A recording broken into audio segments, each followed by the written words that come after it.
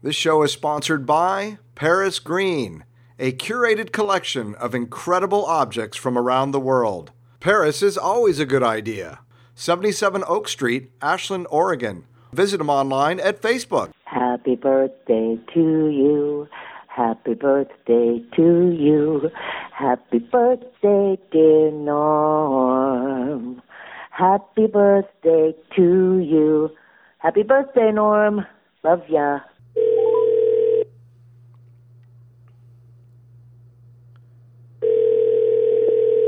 Hello.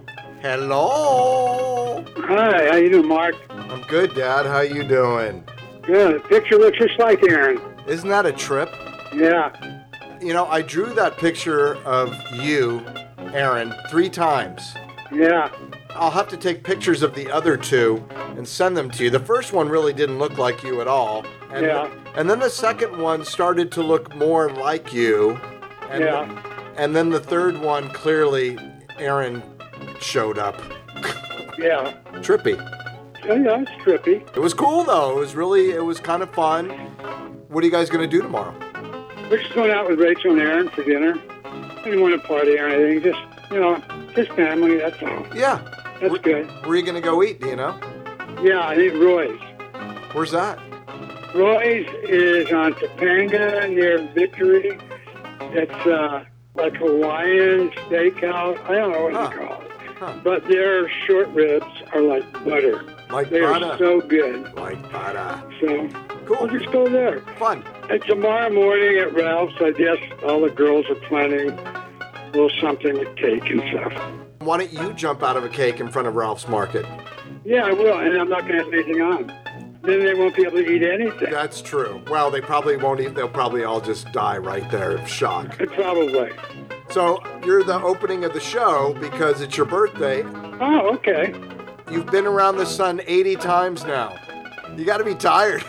Actually, except for my lungs, I feel pretty good. Yeah. But my lungs have just been shot lately, so it's been making me tired. Yeah. And I looked it up on the computer today, and the 3 medications I take is the only thing they can do for it. Well, I'm really glad that you actually looked things up because I was a little concerned when I talked to you last time. And I said, what do you take? And you said, I don't know, whatever they give me. Yeah, I looked it up, and what's weird is also that you can get this from anything, from contaminated water, dust. Yeah. I mean, it's not likely, but what's scary is, you know who gets this? Who? People with AIDS, because their immune system is so bad Right. that they get MAC. Yeah.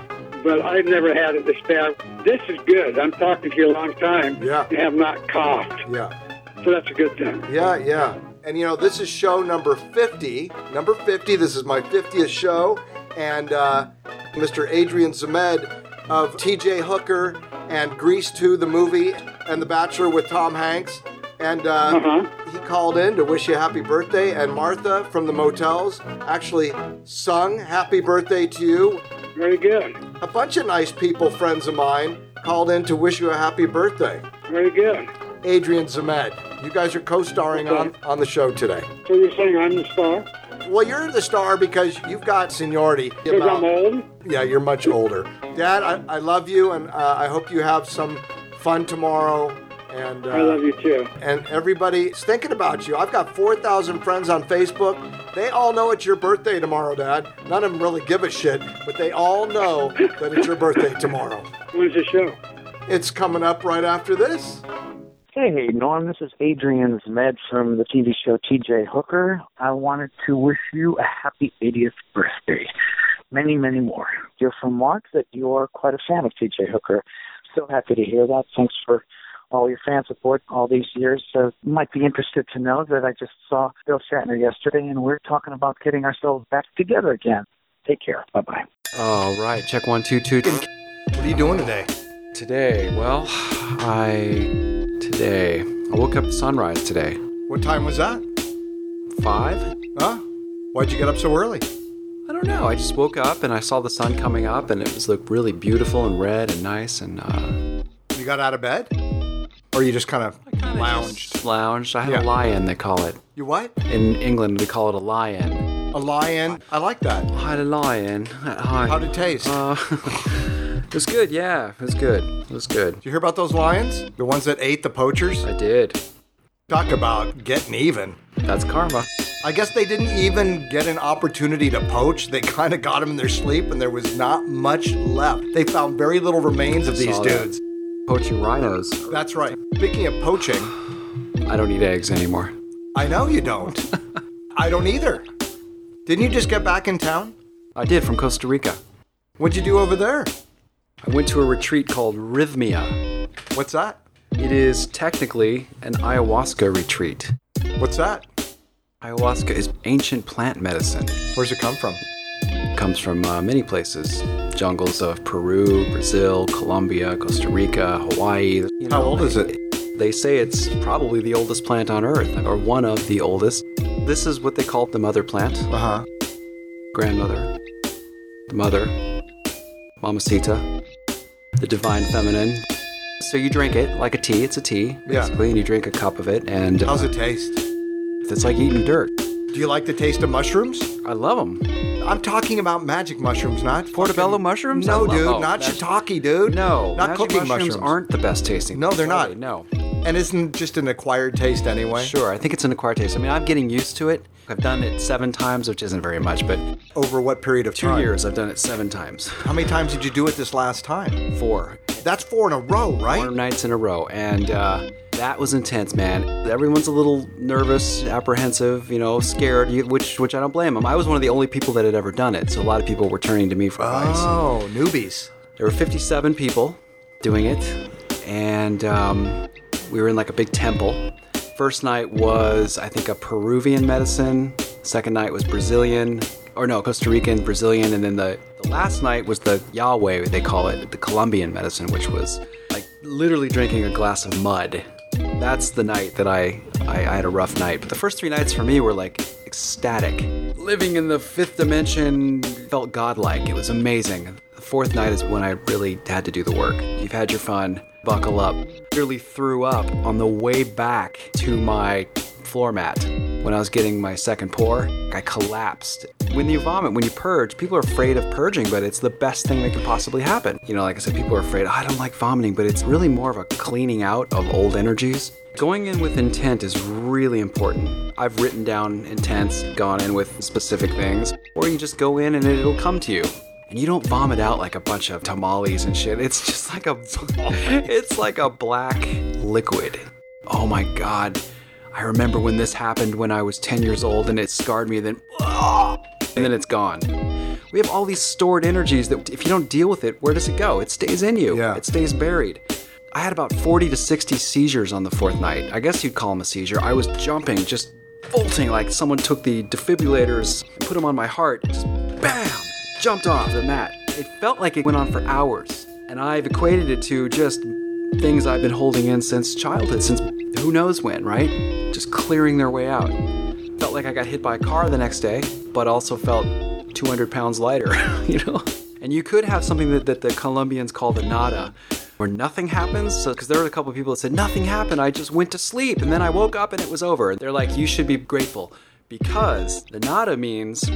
Nada means nothing. Right, it takes you back to when you were first conceived. It takes you all the way back and fixes the layers. And apparently if you're awake, it's too much for you to handle to be awake. So the medicine puts you asleep and lets the work get done. I saw a woman, she had a very hard exterior. She was very like, hi, how are you? Like, that's it, professional, like, hello, okay. On the 4th night, we heard this woman, because we're all in our journeys, but we're all connected. So when one of our brothers or sisters is having a very tough time, we can all easily go there and want to help her or him. She just screamed out. While I was under, I got off of my journey and realized that she had realized that her father was abusing her. It was pretty heavy, man. They had to actually carry her outside because it was so loud. But the next day when I saw her, everything looked different. She actually looked like a different human being. Physically, this medicine apparently rewires your DNA and actually can physically change you. Spiritually, mentally, physically, become reborn. She was like someone who had chains on, unlocked, and she's out. And it was amazing. Gave her a big kiss on the forehead.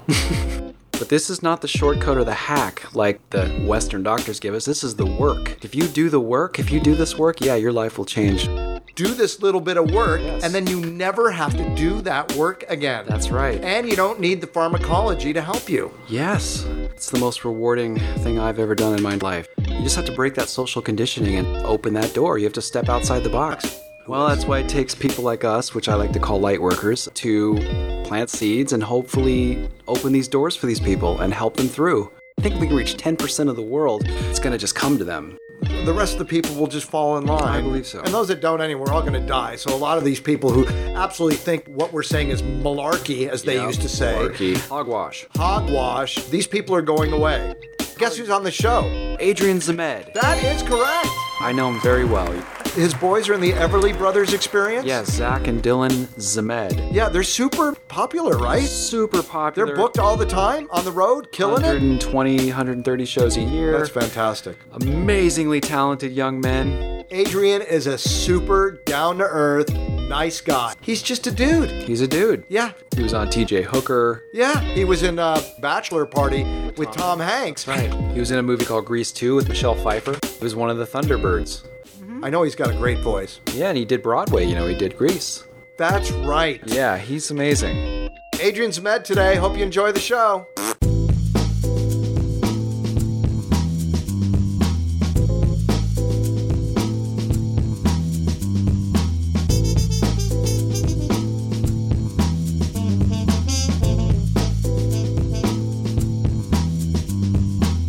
Hey, this is Gene Burnett wishing Norm Ahrensberg a very happy 80th birthday. Oh, my God. And nice work producing Mark. He's a good production. Take care. Happy birthday. This is a happy birthday message for Norm. My name is Jeff Pevar. My wife Inger and I are very good friends of your son, Mark. And we heard it was a very special birthday today, so we wanted to send our love and congratulate you for 80 trips around the sun, and here's to the next 80.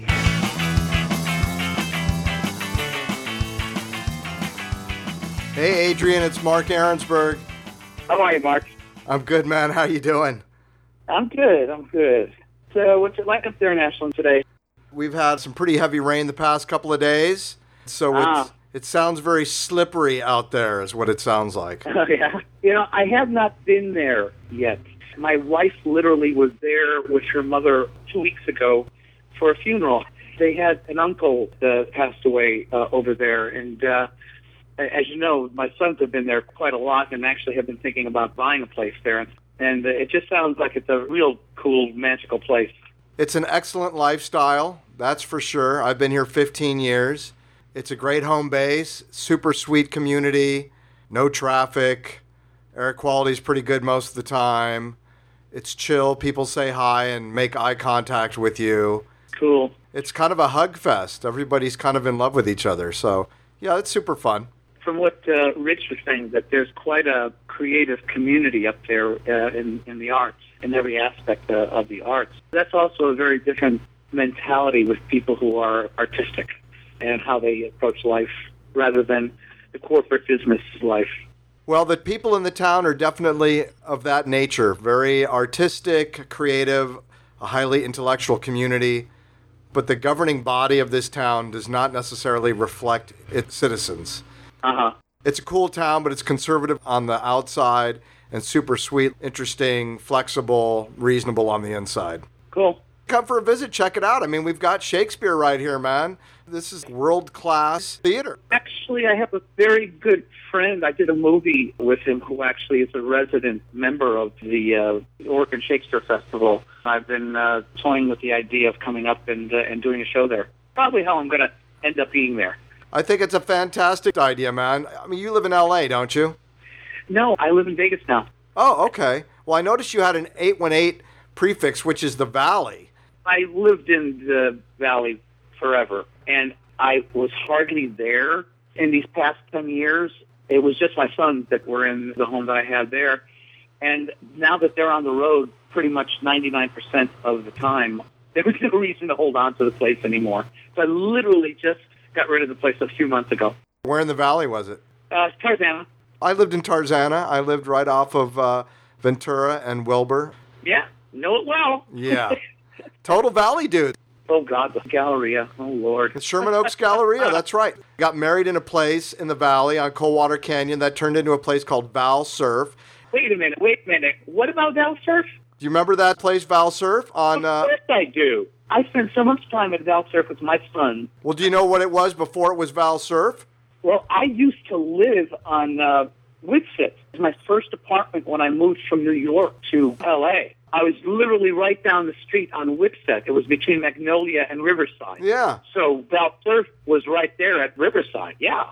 But before it was Val Surf, in 1983, when I was 20 and got married, it was a place called the Colonial House.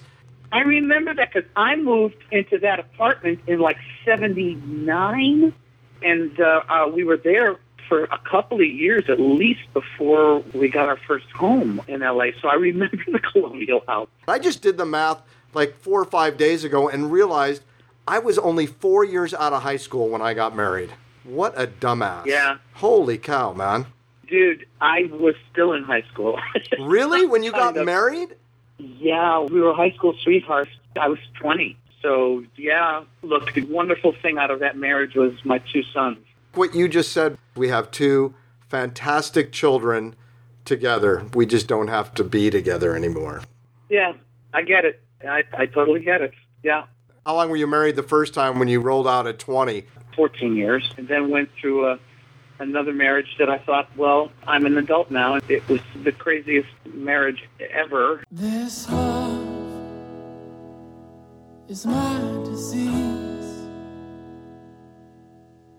and I can't find a cure. She brought me to my knees. I'm a dead man for sure.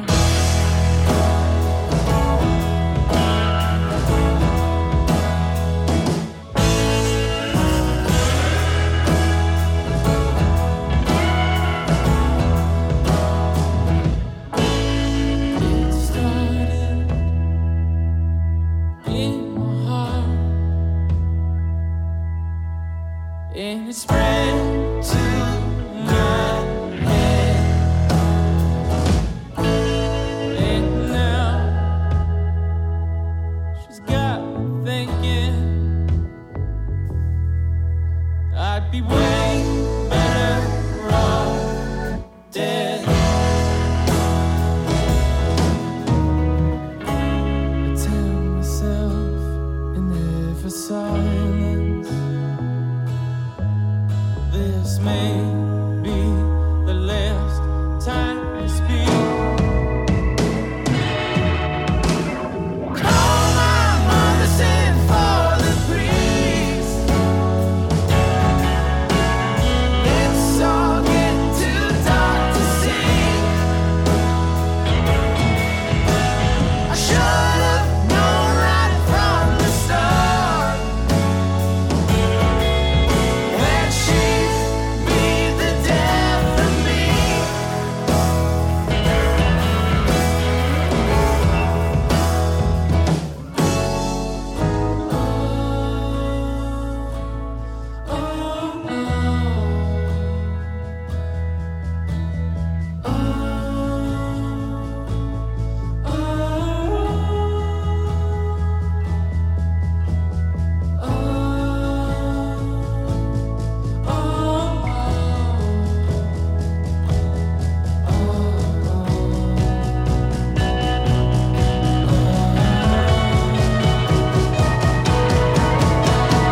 Call my mother, send for the priest. It's all getting too dark to see. I should have known right from the start that she'd be the death of me. Call my mother, send for the priest. It's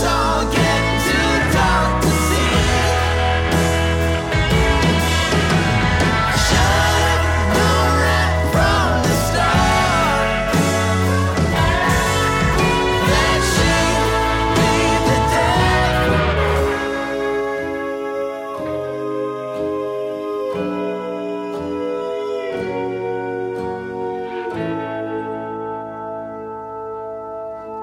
a dead man for sure.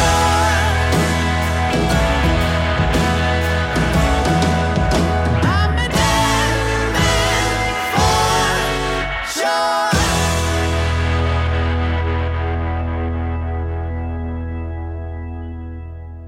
And I never thought I'd get married again. And now I'm married about the 6 years at this point to my current wife.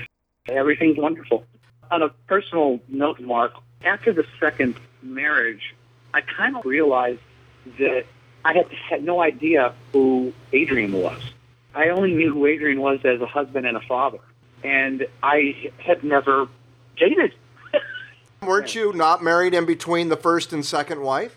I almost went straight from the first wife to the second wife. I was doing Grease on Broadway, and she was playing Sandy, and had got married pretty much right away. So like I said, not much dating going on, and I had no idea who I was. But between the second and third, because I had decided, that's it, no more, I'm not going to do this anymore, I kind of discovered who I was after several years, and understood myself a lot better and understood what I really wanted in life out of a human being.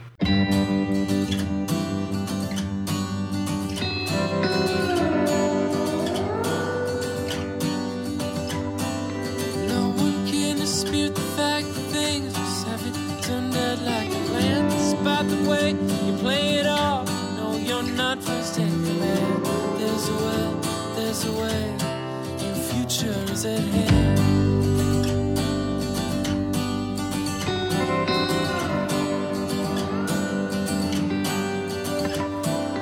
You put all your eggs in one basket. You didn't know the do's and don'ts. They walk on eggshells in the house. Once it called you home in the company of strangers. My, how they've grown.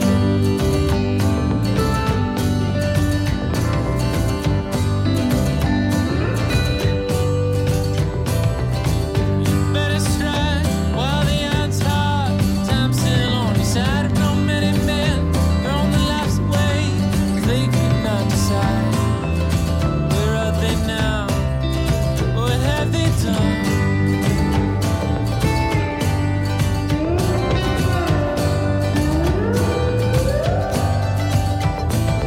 Pick yourself up, dust yourself off. I know you won't let me down.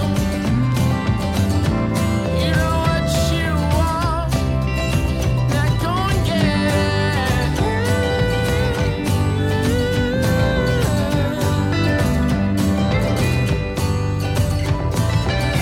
You've hit rock bottom now, it's only up from here. You've hit rock bottom now, it's only up from here. Even under the weight of the world, can't get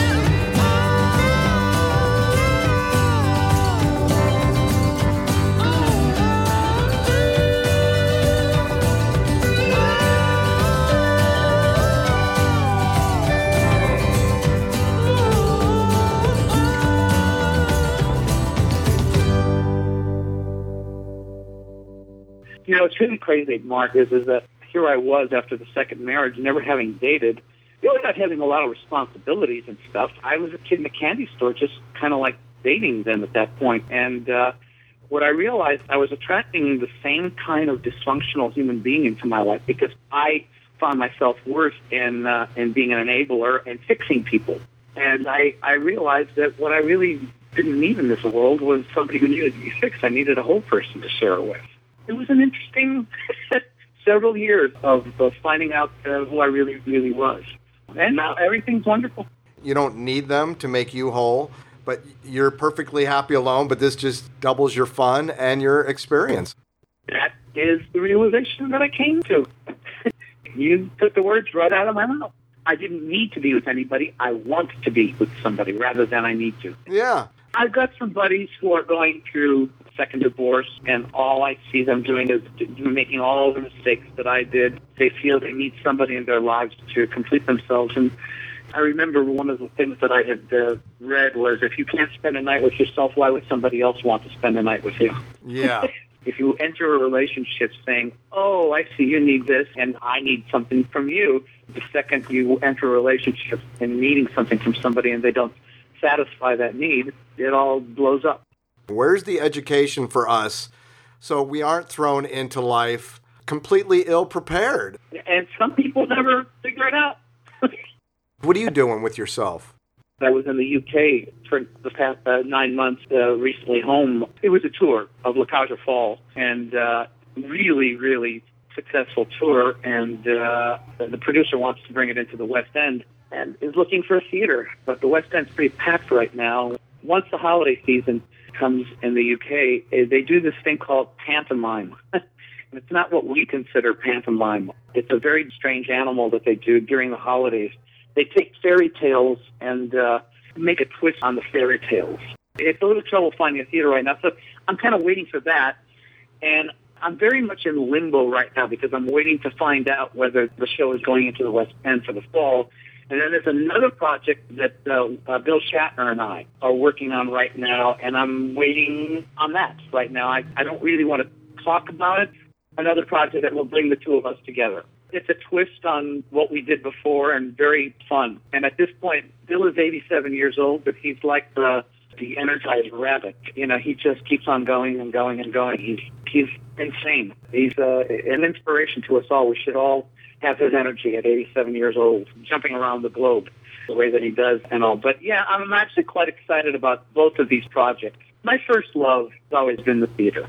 And fortunately, at this time of my life, I can choose to do what I really want to do, and that's where my greatest love always lies. And what I just did in the UK was really something that I've been wanting to do for a long time. I've never actually been to the UK, and I just spent 9 months, and I did 31 cities in 9 months over there, and it was just such a fulfilling experience artistically for me in so many ways. The people in the UK love theater so much, and you feel it. And, of course, you have the Oregon Shakespeare Festival there, so there's definitely a love of theater in your area. It's probably one of the greatest rep theaters in the United States that we have, which is another reason why I've always wanted to go there, because I know that there's such a reputation for that organization that is famous among the people who love theater. I was there in England for 9 months. In the 9 months that I was in England, in the United States, there were 5 national tours. Maybe 6, I think. Half of those were not even union equity. While I was in the UK, which is the size of Florida, there were 26 national tours, all supported, full packed houses. Every show that's out there is supported, and people treat theater like it's going to movies. They bring the kids. It's something that kids grow up doing. In the United States, the place that we have that this is done regularly is New York, is Broadway. That's where the love of theater is. And then these pockets, like in Ashland, the Oregon Shakespeare Festival and stuff. There are these pockets everywhere, but not like it is in England. And it was just an absolute 9 months joy for me to be there.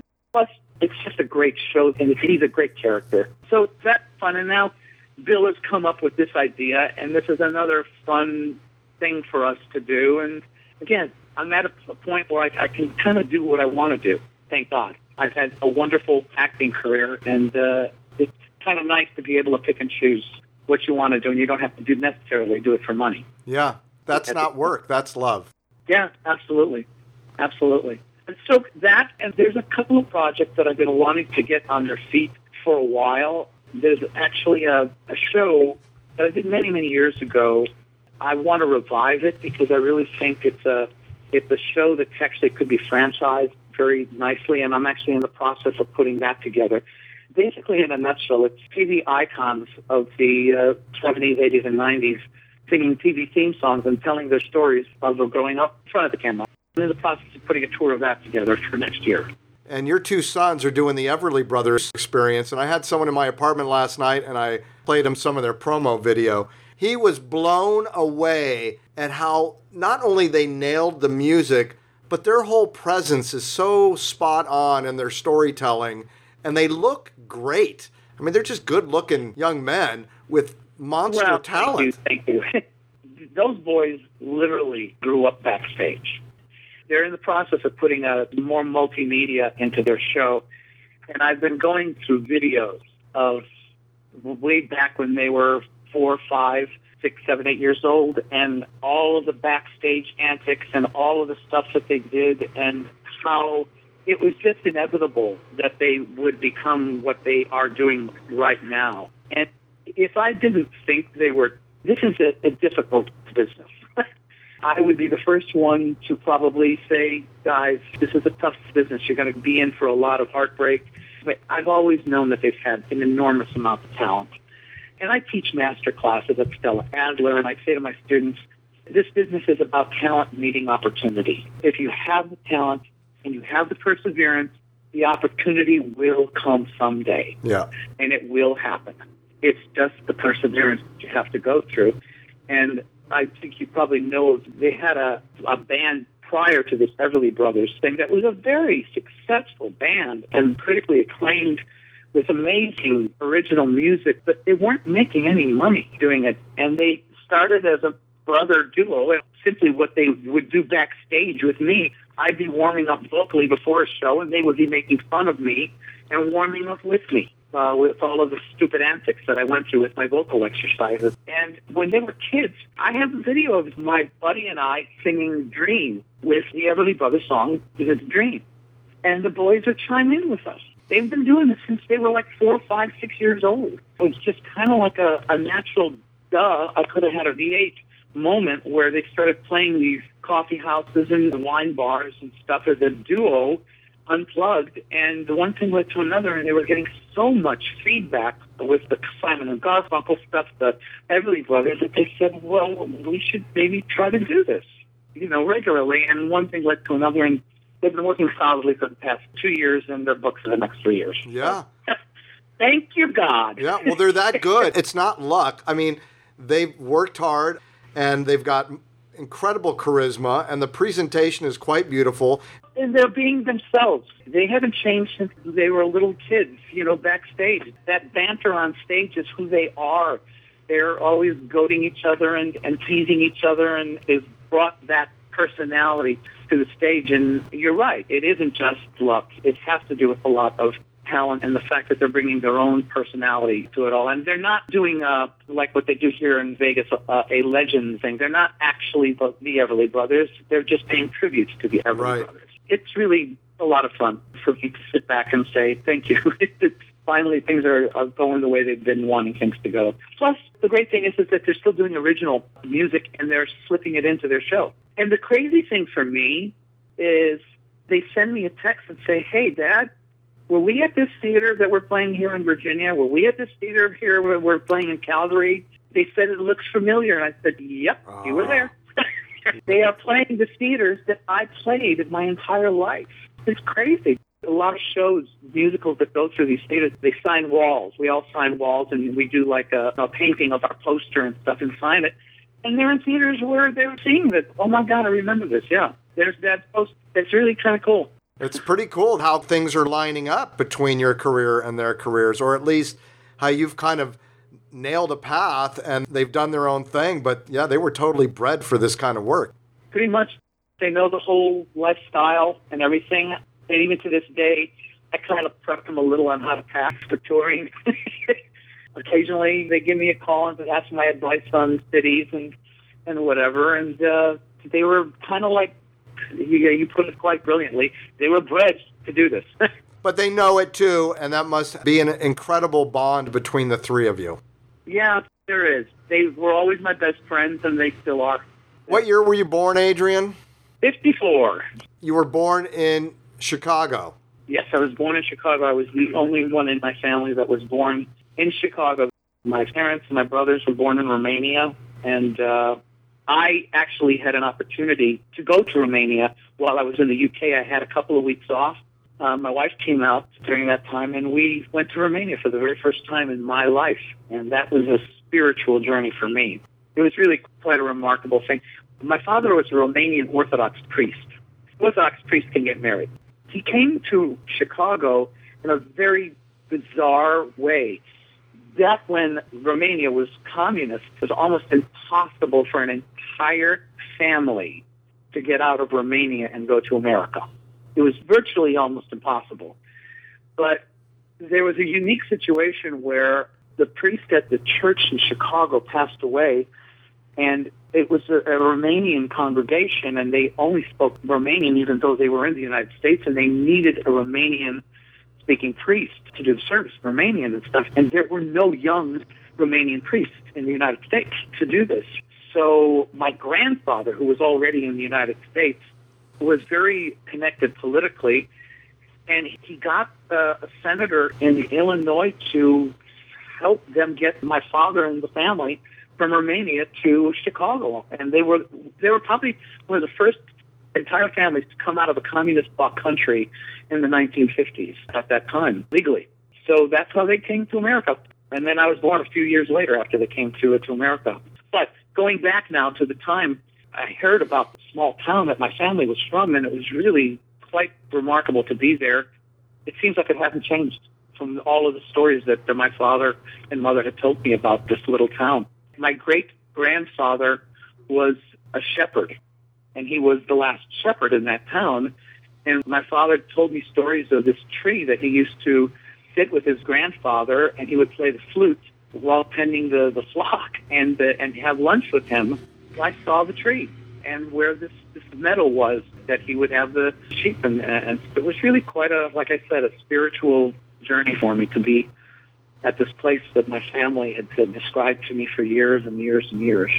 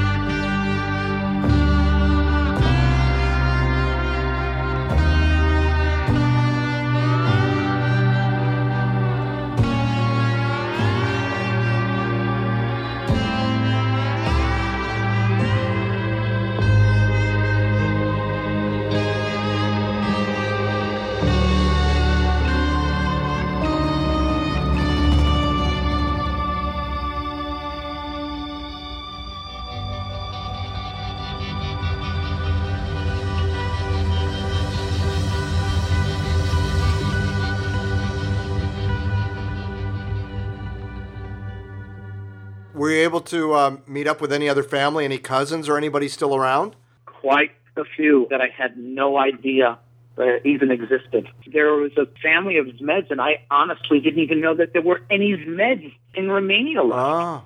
And then all of a sudden, a cousin said, yes, there's a family of artists for Zmeds. And I hooked up with them in this little town that my family was from, and they actually took my wife and I around to all these little places where the Zmeds, grew up. I'm actually anxious to bring Zach and Dylan to Romania now and expose them to all of their relatives. They're actually playing Ireland in the winter in December with their band, and the producer that produced the show that I did in the UK owns several theaters throughout the UK, and he's booking them in his theaters. If La Cage aux Folles is not in the West End by that time, I probably will fly in. We may take a quick trip over to Romania. Yeah, that's cool that you have the potential to show them, or even that you got to do it at all, too, yourself. Yeah, it's funny. I can't believe it's taken me this long in my life to have gotten to that point, but it was one of those things where I knew I had relatives there, and when you go to that part of the world, you don't just visit a relative for a few minutes and leave. It's like an all-day thing. It's about eating all day and drinking wine. I knew I would have to spend a long time there if I were to do this. Fortunately, I had like a couple of weeks, and I can't wait to take Zach and Dylan there. It's pretty cool. So what was it like in the 60s growing up in Chicago? It's so funny. Zach and Dylan say to me, Dad, you grew up in one of the greatest times in the history of music. You think of what happened in the 50s, rock and roll. I was a child, but I knew who Elvis was. I knew what was going on. And then my brothers were 10 years older than I, so they were in their teenage years when in the 60s, going to high school. So I was hearing all of these, like the Everly Brothers and Jerry Lee Lewis. And then all of a sudden, I was getting into my grade school years, and I was starting to hear about a band from England called the Beatles. So I formed a band and played the drums, and we discovered that I could sing better than I could play the drums. And my formative years of high school, it was The Who, it was Led Zeppelin. It was like I grew up in one of the greatest rock eras of all time. Yeah. Chicago was a great place to do this. I cannot tell you what a great life I had. I grew up 5 blocks from Wrigley Field and 5 blocks from the lake. And I spent my time either outside of Wrigley Field waiting for home run balls to come over the fence or at the beach on my summers. Do you know Chicago at all? Very little. I had to go there, unfortunately, not under good circumstances, 3 times in a row. But we spent a little time downtown and spent most of the time in North Chicago. I hope it wasn't the winter time. Because it actually was. It was incredible, man. Yeah, if I could say, don't ever go to Chicago in the winter, but any other season, you're going to love it. It's a tremendous city, and it's not just because I was born there and raised there. It's one of the greatest cities in this country. It's like everything that New York has, but it has the Midwest mentality of every person who's walking down the street. They'll give you the shirt off their back. It's just a great city to have grown up in. I had everything you could possibly want. I had a great acting school. I went to the Goodman School of Drama, which was a part of the Art Institute at the time when I went to school, and now it's a part of DePaul University. But this city gave me everything I could ever want. Again, I grew up 5 blocks from Wrigley Field, which is the Cubs are my team. After all of the years of waiting, finally got a World Series out of them a couple of years ago. So, and that's off my bucket list. And the West End is next on my bucket list in England. You've been the golden boy since the get-go, right? You're super good looking. You obviously took very good care of yourself. You had the cat by the tail, didn't you? Yeah, look, I've been blessed. Again, right place, right time, talent, meeting the opportunity. Honestly, I just feel that if you just treat life the way you want to be treated, things will come to you. I'm a strong believer in karma, and that's pretty much all I've done my entire life. I've treated everybody that I've worked with respect. The producer that I worked for in the UK, I did a show for him on Broadway called Blood Brothers years ago, and always respected my work ethic and everything, and said, I really want to bring you to the UK for one of these days. Well, the opportunity came up. He called and said, I'm putting this tour of La Cage aux Folles together. I've always felt that you would be perfect, George, in this role, and I didn't have much of a handle on it, and saying, okay, I'll give it a shot if you think so. He was right. It was like after all these years, I've found a new character I can really get behind, and he's a wonderful character. And he called me. I didn't call him. And again, it's because of, I think, of the way I treat my work professionally. Whenever I get something, that people recognize that. And I think that Zach and Dylan it's kind of rubbed off on them. They see how I treat people that I work with and everything. And I think I'm getting the feedback from many of the venues that they play. The people that knew me when I was there doing it, they see Zach and Dylan coming in. They said that they can see that they're my sons. Yeah. They have absorbed it. You've always come off as authentic. They clearly are coming off as authentic, which is refreshing. It's like you get what you see. This is me. Well, that's cool. Thank you. I appreciate it. So honestly, I know that you may potentially be getting back in bed with Mr. Hooker himself. I watched the opening of the pilot. I watched the opening of season 1, episode 1. And, T.J. Hooker? Yeah. Oh, no kidding. It was a roller coaster ride for me because the actual pilot of Hooker was a 2-hour movie of the week. And it was about Bill being a sergeant teaching rookie cops, not just me. And from the time that we did that pilot and the time that Hooker was picked up, everything had changed. It was going to be like, the TV show Dallas and Dynasty. So it was really supposed to be a soap opera. And from the time the pilot happened to the time that it was picked up, they said they just wanted Bill and I to be in the squad car, and he was my mentor. It was unbelievable. I went from being a part of a cast of 15 to him and me in a car. It was really remarkable. So that was cool that had happened. Again, synergy. Had Hooker been picked up immediately, I would not have been able to do the movie Grease 2, because when we did the pilot, they said, we're holding on to you and the options for it to be picked up. It probably will be picked up as a mid-season replacement. So I had like a 6-7 month period, and then I got Grease 2, and I shot Grease 2 during that entire time. And then went right into just shooting Hooker. So it was like a great 1-2 punch for me. Here I was starring with William Shatner and that, and then the following year Grease 2 came out, and that launched my career like crazy. Being, with Bill, that's one of the fun things we're trying to do right now. Is it's almost like what we're putting together is it's like what it was like, what we were really like behind those characters. Right. What Adrian and Bill were like while we were shooting it. Bill has allowed himself to show who he really is in his older years. Back in those days, he was Captain Kirk and he was T.J. Hooker. He really didn't show the fun side of him very much. He was intense. There's absolutely no question that he was intense. But honestly, once the cameras were off, we were a couple of guys just having fun. We were playing cops and robbers, and we were joking all the time. The person that you see now is the real Bill, that you see in talk shows and things like that. And I actually think it all started with Priceline, that you really started to see this guy that was a practical joke and really had a lot of fun, behind the camera. Back then, he was bogged down with keeping up the persona of being Hooker or Kirk and not allowing the public to really see who he really was. Now you're seeing who he is, and he has no problems letting people see who he is now, and I think that's what is going to be fun about this new project that we're trying to do, because it's what it was really like when the cameras were off. But we're literally in the process of pitching it and putting it together right now, but it should be fun. I love the spot you did for Me TV, where it's you and that Porsche. Yeah, I literally did that when I came back from England. I stopped off in Chicago. Me TV, their offices are in Chicago, and I stopped off to do some promos for them and also to visit my brother. And that was fun. It was super funny. You cross your eyes before the car goes over the cliff, which was a brilliant face that you made. That was worth the whole thing. And then to say, does my hair look okay in the end was so, that's probably very old Shatner. Pretty much. Yeah. Yeah. So that's good. That kind of set me up now. I can see, I've seen him in recent days. I hadn't seen you really doing a whole lot. I did catch a few clips of you dancing back in the day with your harem of dancers. That was pretty funny to see. Oh, the Dance Fever stuff? Yes, Dance Fever. Yeah. It's funny. Hooker was canceled.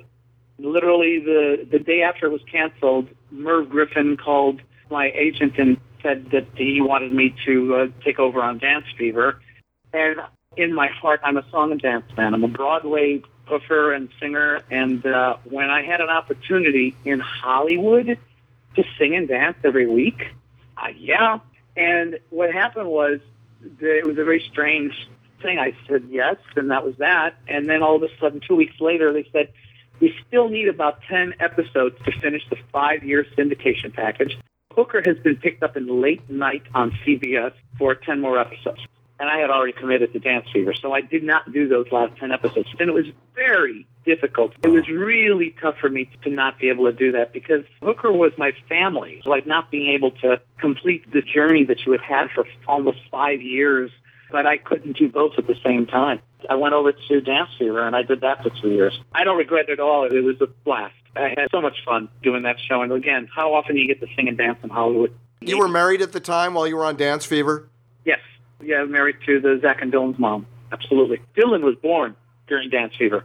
Do you think whether they were good or bad relationships, aside from that, just the fact that you were committed maybe kept you out of a lot of the kooky business of dating and things while you were at the height of your career? You're probably right. I was married during those years in the 80s, during Hooker and Dance Fever and everything. And it wasn't until the 90s that I saw where we were completely different human beings, and I wanted to do theater and be away from home doing theater, and she kind of didn't see that, and one thing led to another, and it was a tough time, but I always stayed very close to Zach and Dylan. Even if I was on tour, I would call them every night and say goodnight to them. There wasn't a night that didn't go by, and everybody turned out great. Then I went back to theater. I think you kind of got bailed out of going down a potentially bad road that a lot of other young, good-looking people who became super successful didn't come out alive. It's a very interesting thing that you would say that. I kind of never looked at it that way, but I never did drugs in the 80s, and we all know the 80s were, they were especially in Hollywood. I never did it, and I was really not aware of it. And I remember there was a huge drug bust on the Warner Brothers lot. I arrived at work at our soundstage, and right across from us was the Dukes of Hazzard soundstage. And apparently it all had to do with some crew member involved in that soundstage and that crew that was dealing a lot of stuff to Hollywood. And it was a huge drug bust on the lot. And it was literally across the way from where my motorhome was parked all the time. And I never, in 5 years, knew what was going on. Wow. Literally 20 feet from my front door of my motorhome. You were a good boy. Why would you know anything that's going on? I guess I was busy being an actor and trying to do the best work that I could do. And you're probably right. Because I was married and stuff, it kept me in line. I mean, I think of all of my peers from that time and all the trouble that they have gone through. So many dear friends that I've lost. Jeff Conaway was a very dear friend of mine. I loved him very much. And in the later years, the general public really did not see who Jeff really was. He was a wonderful, kind, loving person. The person that everybody saw was not him anymore. And it was because of that time and drugs. I think of what happened to David Cassidy. He's a good friend. I did a show with him on Broadway. He never really came out of that. You're right. But so many of the people in that era kind of never let go of that lifestyle. I photographed one of his later shows at Seventh Feathers here. So I got to be backstage with the guy that I watched growing up. I mean, it was super amazing to be there, but he got on stage, apologized in advance to the audience for maybe not putting on a good show. And he ended up killing. The ladies were just as I had hoped, all swooned and screaming for him. I took some of the greatest photographs I've ever taken, absolutely in his element. I worked with him and Sean on Broadway, called Blood Brothers. Played twins separated at birth, and I was the narrator of the show. So a lot of time with the two of them, it just broke my heart.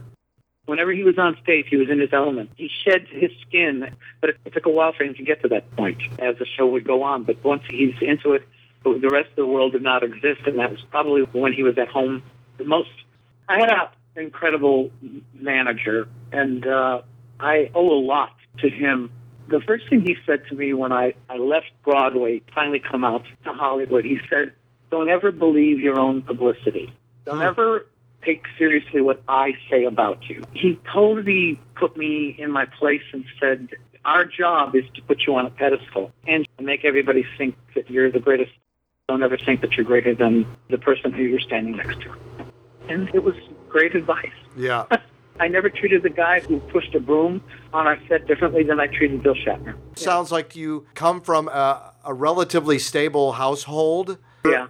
Your father was in the clergy, and I'm going to imagine, again, I see this poster child. You did really well in school. You were probably very popular, probably very funny and entertaining, very charismatic, and you just had a good time growing up, and it reflects your appreciation and good time continuing on later in life. Yes, most of my youth was exactly that. I was like the little star of our church. I was always singing and dancing, and the Eastern Orthodox services are all sung in Gregorian chants. There's hardly any sermons and stuff. So I could sing from the moment I was out of the womb, and my father knew that I was the one of the brothers of his sons who really had the voice. My brothers couldn't sing at all. What's funny is that in high school, I was playing football, and I really thought I was going to play football and get a scholarship going to Notre Dame. Then I broke my leg very, very badly. In fact, my leg was almost going to be amputated. It was so bad.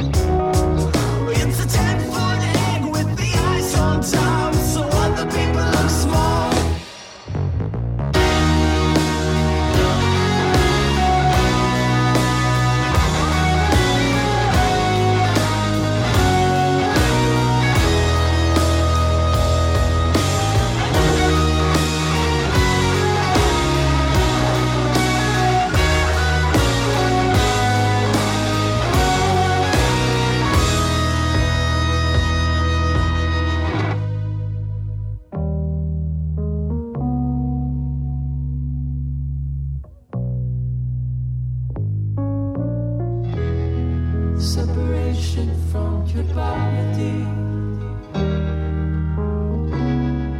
You won't remember. Separation from your body. You don't have to remember. Separation from your body. You won't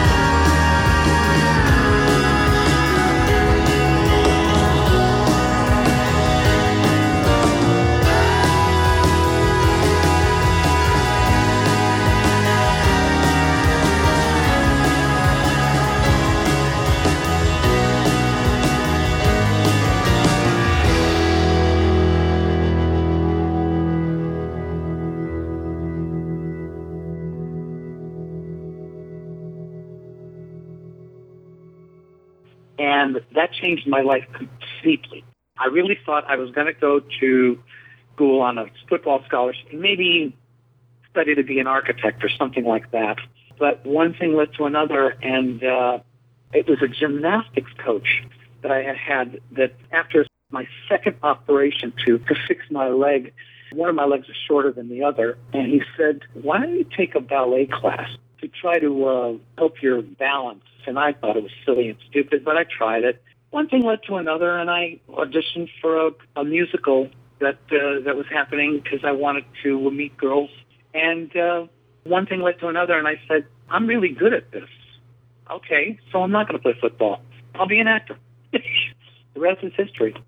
Synchronicity. Yeah, I probably never would have become an actor had that really not happened. I just had this ability because of growing up in the church and singing and dancing. I kind of was already training for it before I ever even knew it. One thing happened that changes the trajectory of everything in your life. Yeah, it definitely did. There's absolutely no question. And to tell you the truth, lying in a body cast from my neck down to my toes for 4 months in a hospital, I thought my life was over. And then after a few operations, trying to rehabilitate myself, and that's when suddenly this musical theater kind of fell into my lap. And it was all really by accident that it all happened. And it was probably because I wanted to meet girls. Wanted to meet girls, ended up becoming a monogamous machine, and didn't do any of the things that potentially you could have done, which maybe would not have helped you down the road, as we've already talked about. So how interesting it is that you did meet girls. You at least met 3 that you ended up being with. You could have been the Wilt Chamberlain of meeting girls at that point. Funny that you say that. It's pretty much right after my knee was better and rehabilitated, and I was now doing musical theater. That's when I met my first wife. That year that all that happened, and that was pretty much the only person I ever dated. Pretty interesting. Yeah. Hey, this was like therapy, Mark. I'm glad you're getting something out of it. So what was your relationship? I would imagine it was pretty good with your parents. I was boring. I was a preacher's You were a kid, nerd, and right? I was pretty much a nerd. Yeah. I tried not to be a nerd. Like I first started playing the drums so that I could be cooler and things. And I was in a band even while I was doing the football and everything. But in the Eastern Orthodox religion, when you go to confession, you don't go in a confessional booth. You just literally kneel in front of the priest, and he puts his hands on your head, and you start confessing. Yeah. You know what it was like to go to confession when your father was your father? You couldn't tell him anything, or did you have to tell him everything? I didn't tell him absolutely everything, but I was still a pretty good kid. I mean, you know, the things that were not great that I wouldn't tell him, other kids would say, "Are you kidding me?" I was blessed with my parents. My father, he had an amazing voice as a priest. All of the American Romanian churches in the country always said that my dad had the most beautiful voice of all the priests. So that's where I got that from. That's where Zach and Dylan are getting their thing from. For me, going to church every week was like going to a show. I remember when I was on a talk show once in the beginning of my career, I literally slipped in my description of my father and said, yeah, when I used to go to the church on Sunday and see my father performing up on stage on the altar, I slipped and I said, that's what it was like. It was like a theater for me every Sunday, and it was a show.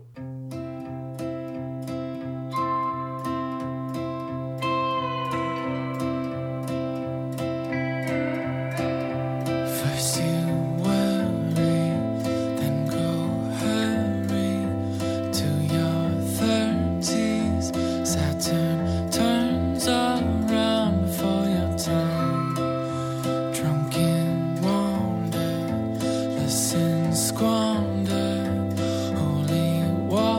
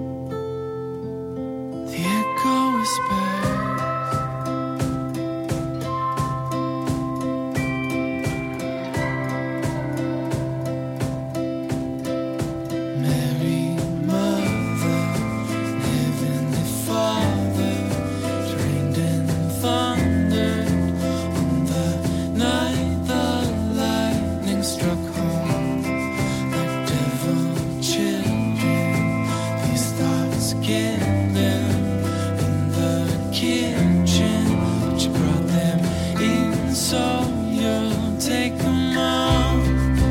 He heeds his master's call. May he redial.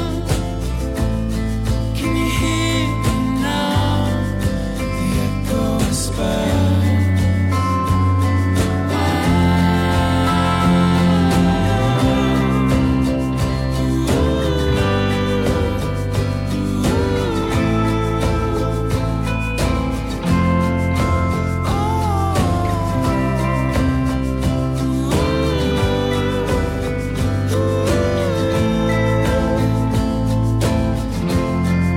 Some can't hear you, but they feel you.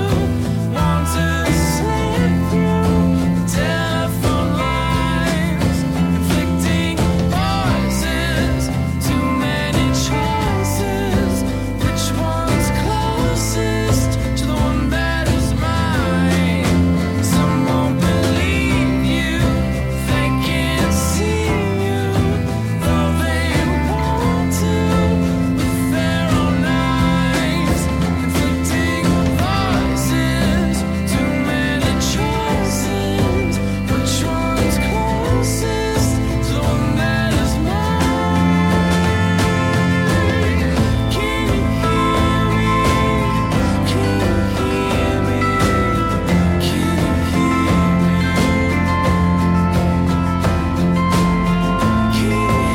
me? Can you hear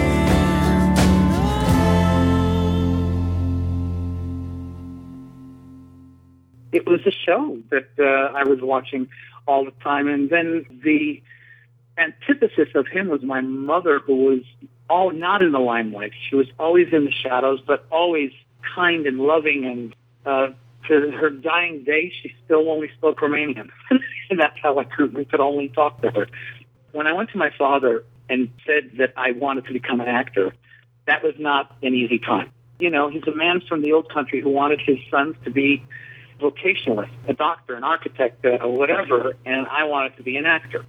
That was not an easy thing, but secretly, my mother had always dreamt, since she was a child in Romania, she would get all of the movie magazines and dream of having a son or a husband someday that was a movie star. And it was my mother that secretly supported me the entire time that I wanted to become an actor and go to acting school.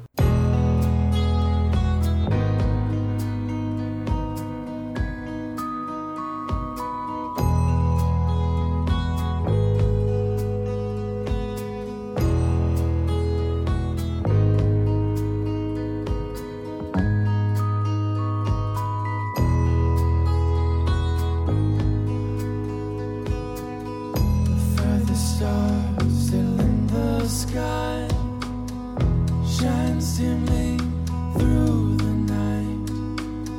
If you were close, you'd see it bright, brighter than the morning light. Don't hide your eyes, you know I can see you. Don't hide your eyes from the one who sees you.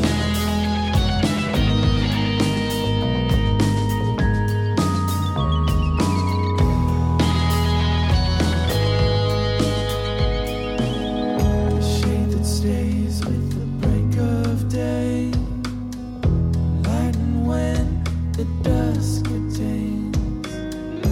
What few hours the sun has left to radiate from the deepest rift. Don't hide your eyes, you know I can see you. Don't hide your eyes from the one who sees you. Don't hide behind your eyes. Nothing is waiting to harm you.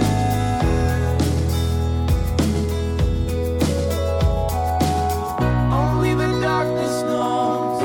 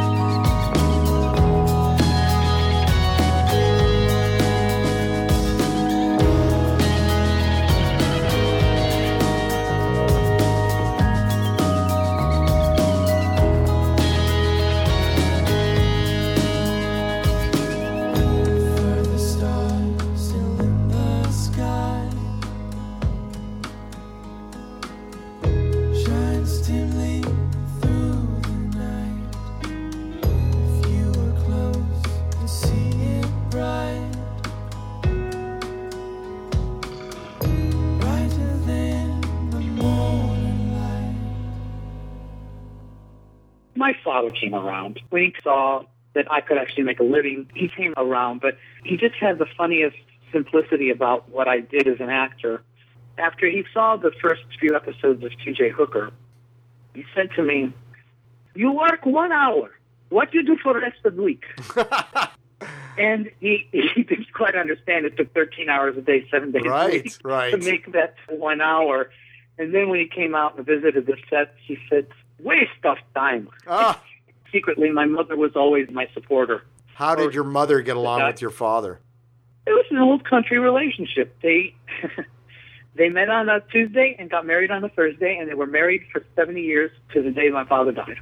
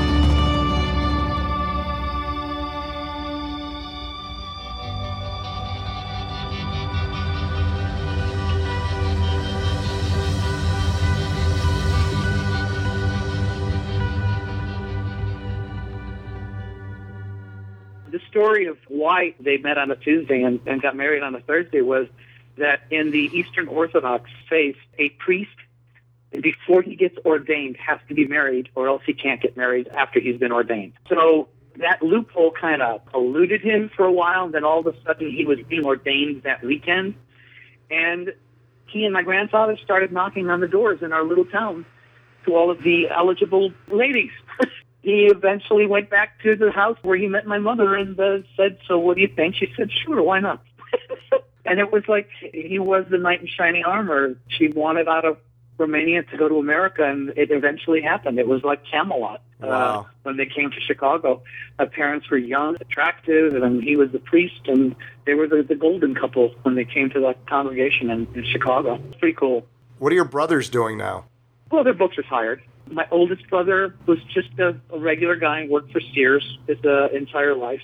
And my next brother, who was only about a year younger than him, he studied art for a long time, tried to be an artist, and eventually became an engineer for nuclear reactors. They've had good lives themselves.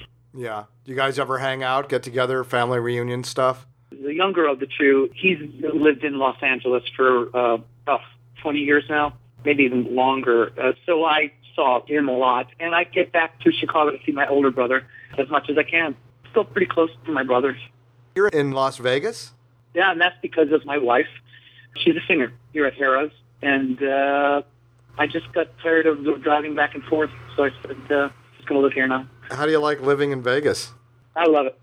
A lot of people don't get it, but it's like living in the valley. A few blocks away from the Strip, it's just a residential city. It's great. And the cost of living is phenomenal here. Plus, it reminds me of what Broadway used to be like. The entertainment community is a very small community, and we all know each other. I love that part of Las Vegas. It may look like a big city, but it's not at all. And it's getting bigger and bigger every day. Now we've got a hockey team that's gone to the Stanley Cup, and now we're getting the Raiders here. Did you say the Raiders are coming to Las Vegas? The Oakland Raiders will be here by 2019. What? Apparently. Yeah. Right across from Mandalay Bay. The city is exploding. It's because now they're saying it's okay to have a professional sports team, that there isn't a problem with the gambling. Now that that's opened the door, there's a lot of building and jobs coming. Vegas is a great place to have your home base. All roads lead to Vegas. Adrian, I really appreciate that you were willing to spend a little time on the show, and I appreciate that Rich connected us. Yeah, I'm glad to. Thank you, Mark, and obviously when I come to Ashland, let's get some coffee and do some more talking. I look forward to it, and all the best to your sons and all the great work they're doing, and we'll catch up another time, man. All right, you take care. Cheers, Adrian. Happy birthday, Norm. This is your cousin Jeff, calling all the way to Oregon, one of those, to wish you a happy birthday because, you know, L.A. traffic. Okay, that makes no sense. But either there's the fact that you're 80 years old and still look so freaking handsome. I hope those genes carry over to my side of the family. Happy 80th birthday. I love you, cuz. Have a great one. Hope to see you soon. Hey, Grandpa. It's your 80th birthday. That's pretty cool. I hope you're having a good time, and I hope you have a good day. Tell Grandma I said I love you, and happy 80th birthday.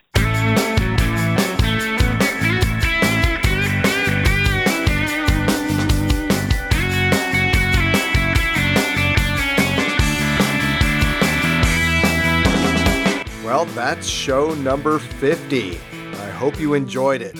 It's been a super fun ride getting to this point. I want to thank everybody from today, starting with Martha Davis of the Fabulous Motels, who sang the opening Happy Birthday. Thanks, Martha. You're such a sweet friend. That's very nice of you to do that. I'd like to thank Adrian Zmed. Adrian, you are just a cool cat. Super easy to talk to, just a genuine guy, doing his thing, overcame adversity, learned hard lessons, worked hard, got huge, is enjoying life. Good for you, man. Happy birthday to my dad. Happy birthday, Dad. 80. Dang, dude. You look great. And, just keep it up. Appreciate it. Love you. I would like to thank all the people that came on the show and said, happy birthday, Cousin Jeff, Sam, your grandson, Jeff Pivar and Inger Jorgensen, Marlena de Pasadena, Lucky Doug Fergus, and Jean Burnett.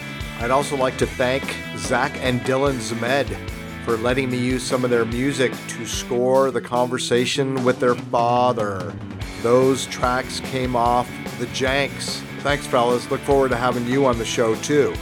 And they're also that explosive act going around the world called the Everly Brothers Experience. Check them out. Thank you, Rich. It was fun with you. Thanks for sharing your intense experience with us. And yeah, psychotropics, man. That's a ticket to a sane and reasonable future. All right, thanks again for listening as always. Citizen 44 with Mark Ahrensberg is a listener-supported presentation. Thank you, Ruth Kennedy, for your absolute generosity. Timely, beautiful, generous. Thank you, too, Dan Elster, throwing down like James Brown. I got people who love what I do, so I keep doing what I do.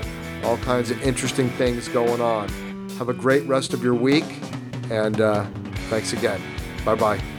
This show is sponsored by Paris Green, a curated collection of incredible objects from around the world. Paris is always a good idea. 77 Oak Street, Ashland, Oregon. Visit them online at Facebook.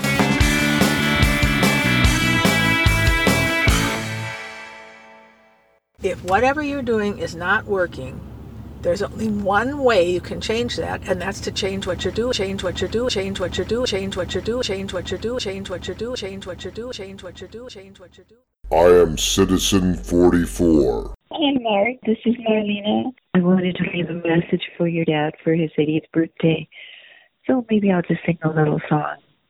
Happy birthday to you. Happy birthday to you. Happy birthday, dear Norman. Happy birthday to you. May you live 100 years. Happy birthday to you. Lots of love, especially to you, Norm, on your big birthday. I'm right behind you. I turned 79 in May. Oh, my goodness, where has the time gone? Never mind, we're still having fun. Lots of love to you and all the family. Bye for now. Norm, how is it that you'll be 80? You look like you're 18. Normie, Norm, you are the cutest little Normie, Norm. And you are nothing really like a storm. You are Normie, Norm. Oh, yes, you are like a storm because you storm across the land and then you're Normie, Norm. I wish you all the very best, my little friend. And if you're 18 again, and instead of 80, my friend, I'm running out of oranges that don't rhyme with anything. Happy birthday, Norm. I like that.